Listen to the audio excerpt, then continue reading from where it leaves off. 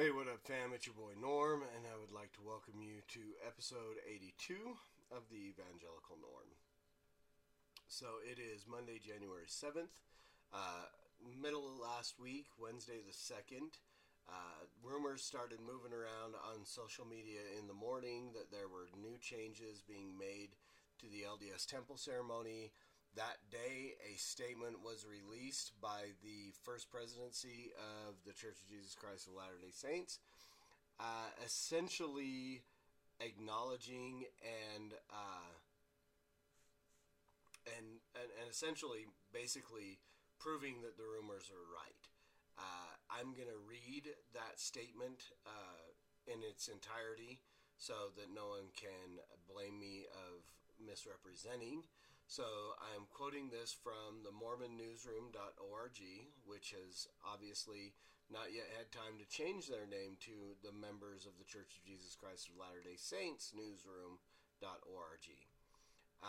So here is what it reads. The First Presidency of the Church of Jesus Christ of Latter-day Saints has issued the following statement, quote, "Whenever the Lord has had a people on the earth who will obey his word, they have been commanded to build temples.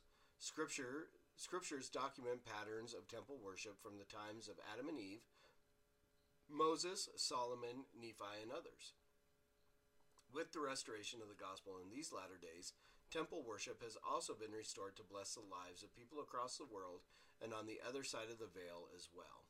Over these many centuries, details associated with temple work have been adjusted periodically, including language, method of construction, communication, and record keeping. Prophets have taught that there will be no end to such adjustments as directed by the Lord to his servants. A dedicated temple is the most holy of any place of worship on the earth. Its ordinances are sacred and are not discussed outside a holy temple," unquote. So, with this being said, again, it's an acknowledgement that that this is always going to be changing. That forever there will be changes made, which essentially just frees them up to do whatever they want. Again, Joseph, when he talked about the Book of Mormon, he said that it contained the fullness of the everlasting gospel. The everlasting gospel. And then it was changed. I want to say that in Doctrine and Covenants, and if I could remember exactly, it's been years, but I do know that the temple ceremony was called everlasting, and it has changed. So I kind of feel like, Inigo Montoya here saying, you keep using that word. I do not think it means what you think it means. There's this constant change going on, the ever-changing, everlasting gospel. And so, of course, the fact, the last part of that statement, that the temple is holy and that the ceremony should not be discussed outside of the temple, keeps us from knowing for sure and having absolute certainty on what the changes that are being made are. But in the rumors and so on that came out, members of the church have leaked, I guess is the best way to say it, because these are not official releases of what is going to be changed, or what has been changed. But these leaks have come out. So here are just a few of them, and I'm quoting this from Rewire News, their article that they just recently wrote about it. A few of the changes are: God now speaks equally to both Adam and Eve. Covenants of obedience for men and women are now uniform instead of distinguished by gender, and women are no longer required to veil their faces at points in the ceremony. So obviously, these changes have come in response to political pressure from, the outside world onto the LDS Church in the areas of gender equality. So, just like back in the 70s when the civil rights movement had gained and was making a lot of changes, the LDS Church once again fell under political pressure. Uh, I've heard different reasonings behind it. One of which was that schools were refusing to play basketball against BYU and football against BYU because of the LDS Church stance on people of color, and their worthiness to hold the priesthood. And so I guess I should just say men of color, because it's only men that are allowed to hold the priesthood. So, and in '78, suddenly, because of, well, I say it's because of the political pressure, which it's pretty obvious that that's what caused it. But God gave a revelation to Spencer W. Kimball, my cousin, right? Somewhere along the line, he and I are related, some distant cousin somewhere. I have family members who have done all the genealogy and know exactly how far back and where we are. But I'll just call him Cuz. Cuz. And so, but he got the revelation that all men can receive the priesthood, which actually completely contradicts what Brigham Young had said. I almost said Abraham Lincoln. That's a weird faux pas, slip up. What Brigham Young had said, that no black man would ever hold the priesthood until every worthy white man held the priesthood. Well, obviously that hasn't happened. There's a lot of worthy white men that don't hold the priesthood, but yet, based on, let's just call us, well, let's not go there. Let's just call it what it is. It was political pressure, and these changes are because of political pressure. It is the constant changing, and this is what the LDS Church does. It's constantly changing to appease. Major changes in the LDS temple ceremony, and part of which back in the 90s, where they removed the whole part of Satan's, Lucifer's preacher is removed.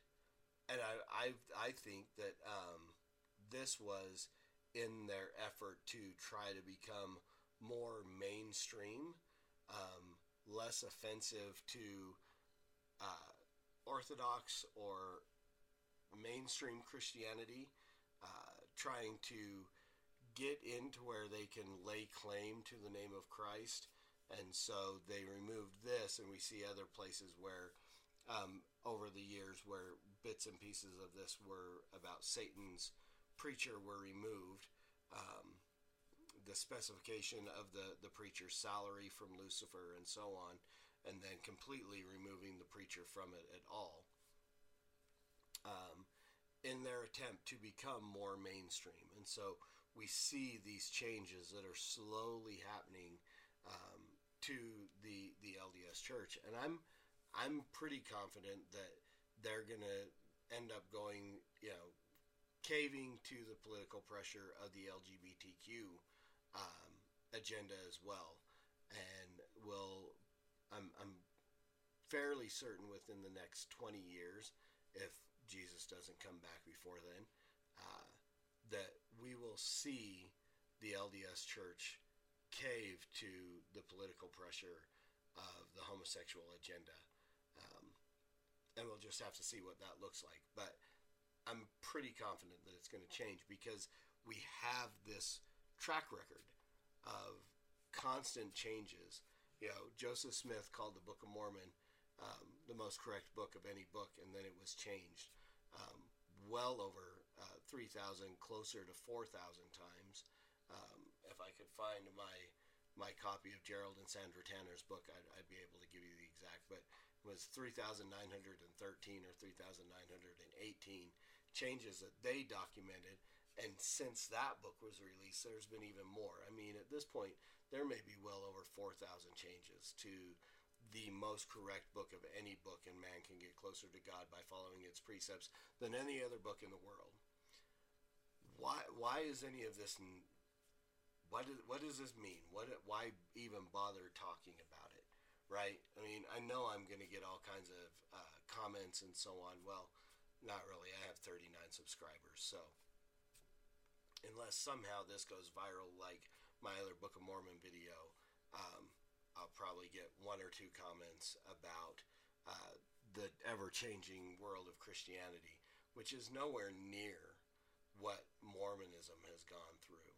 And let me break that down for you. Jesus came and he established his church and he established his gospel. And the simple gospel was this that was established, and it's scriptural, and it's very simple. What makes an Orthodox Christian church Orthodox is very simple. It's what we believe about man and our sinful nature, what we believe about God and who he is and his nature, what we believe about Christ and what he did, and how we are saved, and what salvation looks like. So essentially what we have is this, that man is sinful and in need of a savior. We are not basically good, but we are basically sinful. Man is sinful by nature. That is how we're born. That's our default, is to sin. And you can see that in children. Nobody teaches their kids how to lie, but my 2-year-old daughter already knows how to lie, and I never taught her how to do that. Man is sinful by nature. We are in need of a Savior. And Jesus, who is God incarnate, and again, we come to the nature of God scripturally. What is God and who is God? God is the creator of all things. He is 3 persons in one being. He is the Father, God the Son, and God the Holy Spirit. The Father is not the Son is not the Spirit is not the Father, the Son is not the Father. Right? We have this picture of the Trinity, but Christ, the incarnate second person of the Trinity, came to earth, fully God and fully man, lived a perfect life of active obedience and righteousness, and he paid a sinner's death. He took upon our sin upon him, and he nailed it to the cross. And then if we will repent, and our repentance and our faith in Christ is, again, a gift from God. It is not a work. But if we will repent and put our faith in Christ, which God gives us, we see in Scripture that God grants us repentance. Faith is a gift that is given to us by God. So these are not works. These are not things that we do. Salvation is by grace alone, and Scripture makes that very clear. But God draws men to himself. He gives us faith and repentance. He grants that to us so that we can receive what Christ has given to us, which is reconciliation to the Father, which is forgiveness of our sin and his imputed righteousness. And that is the basic gospel. That is what is basic orthodoxy. And as long as Christian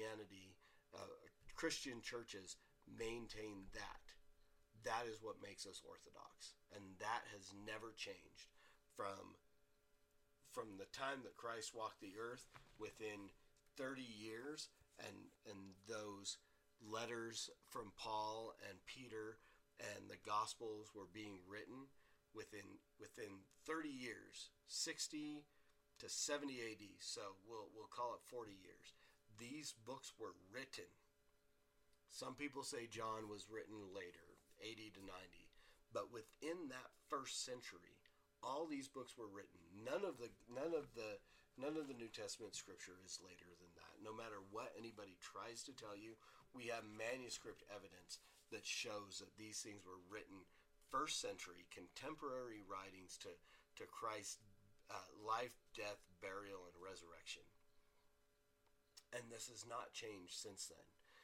We've had churches that have fallen away from that. We had Catholicism that began to teach tradition and, the doctrine of ex cathedra, that when the Pope spoke from the chair, that he was speaking doctrine and infallible, which we know is wrong. The Catholic Church started giving indulgences. The doctrine of purgatory sprung up, which is nowhere in Scripture. All these things, as they drifted away from orthodoxy, and then we see these things pulled back into line with Scripture in the Protestant Reformation. And so we have a lineage back to the foundation. But Mormonism doesn't have that. It's constantly changing. It has been changed. It is morphed to something that is completely different than what Joseph Smith initially taught, which still, even in and of itself, even if it hadn't, that's still false. You know, the entirety of the Book of Mormon, and I'll leave the link for my my Book of Mormon video that's closing in on 50,000 hits on my other page, which breaks down the fraudulent nature, that's what I'm looking for, of the Book of Mormon. And all of Joseph Smith's other quote-unquote scripture. The Pearl of Great Price has been proven to be a figment of his imagination based off of what he called the facsimiles that he called the Book of Abraham, which are nowhere near, that we know now, are Egyptian funeral writings. It's a book of the dead. And so that's been disproven. The Doctrine and Covenants, maybe if you're lucky and stretch reality a little bit, maybe 5, 6 of the revelations, the prophecies that Joseph gave in the Doctrine and Covenants were fulfilled in actuality. So again, we have the legacy of a false prophet laid out in disproven scripture and constant changing of liturgy and doctrine and ceremony, which Orthodox Christianity doesn't suffer from. So again, I share this in my desire, in my hope that people will walk away from the false teachings, from the blasphemous teachings, from the heretical teachings of Mormonism, and come to know Christ, come to know the Savior who came incarnate, God in the flesh, came and lived the life of a human being, perfect, keeping the entirety of the law without sin, and yet was willing to take upon himself the sins of all mankind and carry it and nail that record to the cross. If you are watching this, if you are LDS and you are angry because I've exposed the temple ceremony and I've disrespected your faith and whatever it is, I beg you to look at the Bible as the Word of God, which it is, very unchanged over centuries. There we have different versions, we have different languages, we have so on, but when you take the scriptures that we have today, the Bible that we have today, and you really break it down according to the manuscript evidence that we have, the plethora, if I'm going to use, what's movie quotes, Three Amigos, a plethora of manuscripts.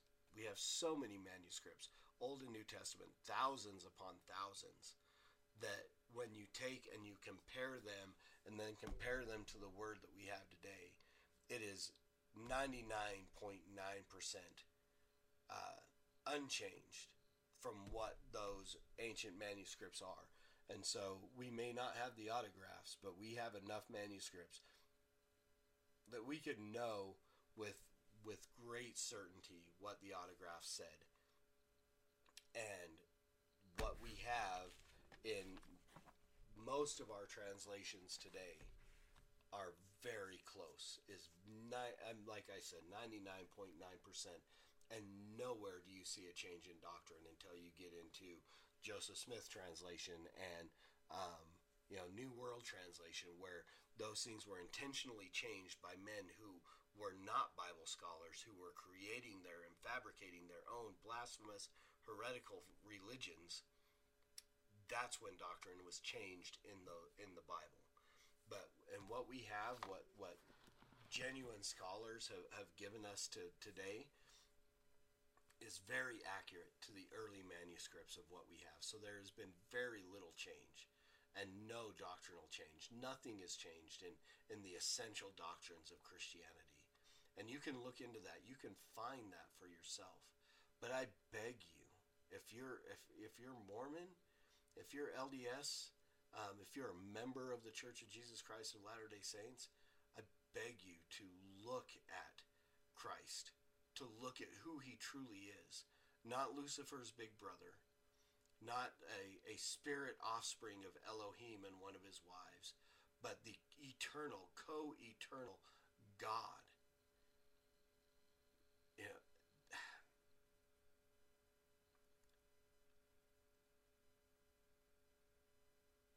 Jesus, God in the flesh, came and carried your sin to the cross. And if you will just repent and put your trust in him, the true Christ, the true God of the Bible, not a fabrication of Joseph Smith's, not a man who had to live through a series of doctrines and teachings and prove himself worthy on another planet to gain godhood on a planet of his own. But God who has always been, who is, who was, who is, and who is to come, who is unchanging from eternity to eternity. He is God, unchanging, matchless, knows no other gods beside him. Triune, Father, Son, and Spirit. That God will draw you, I pray that he will draw you to himself, that he will call you among his elect, and grant you faith and repentance to put your trust in the sacrificial work of Christ on the cross and in his work alone, and that nothing that you can do, you contribute nothing to the work of your salvation except for the sin that made it necessary. I beg you to look at that and look at that God who is so far beyond comprehension that you would put your faith and your trust in him and walk away from the fabricated, ever-changing, ever-changing gospel of the Mormon Church. And Christian, if you're listening to this, go and share your faith with the people around you. Share that gospel with people who need to hear it. We know that God draws men to himself, that God is going to choose who he's going to save and who he's not. But we don't know who those people are. And so he has called us. He has said, go. Make disciples of all nations, baptizing them in the name of the Father and the Son and the Holy Spirit, teaching them to obey all the things that I have commanded you. And I am with you always to the end of the age. It's a great commission that Jesus gave to us to say, go and share this gospel, this unchanging gospel, that man is sinful in need of a Savior, and that God the Father provided that Savior through God the Son, who he sent to bear the sins of mankind on that cross, to die a sinner's death, to be buried and resurrected, proving that that sacrifice was accepted, and that God could be both just and the justifier of those who have faith in Christ. So Christian, please, if you're LDS or whatever religion you are that you might be watching this atheist, Buddhist, Hindu, Islam, whatever it is that you follow after, that whatever false religion you are clinging to, flee from that. Turn to Christ. Put your trust in the only God who can save you. And Christian, as always, preach the gospel at all times. Use words. They're necessary. And until next week, Soli Deo Gloria.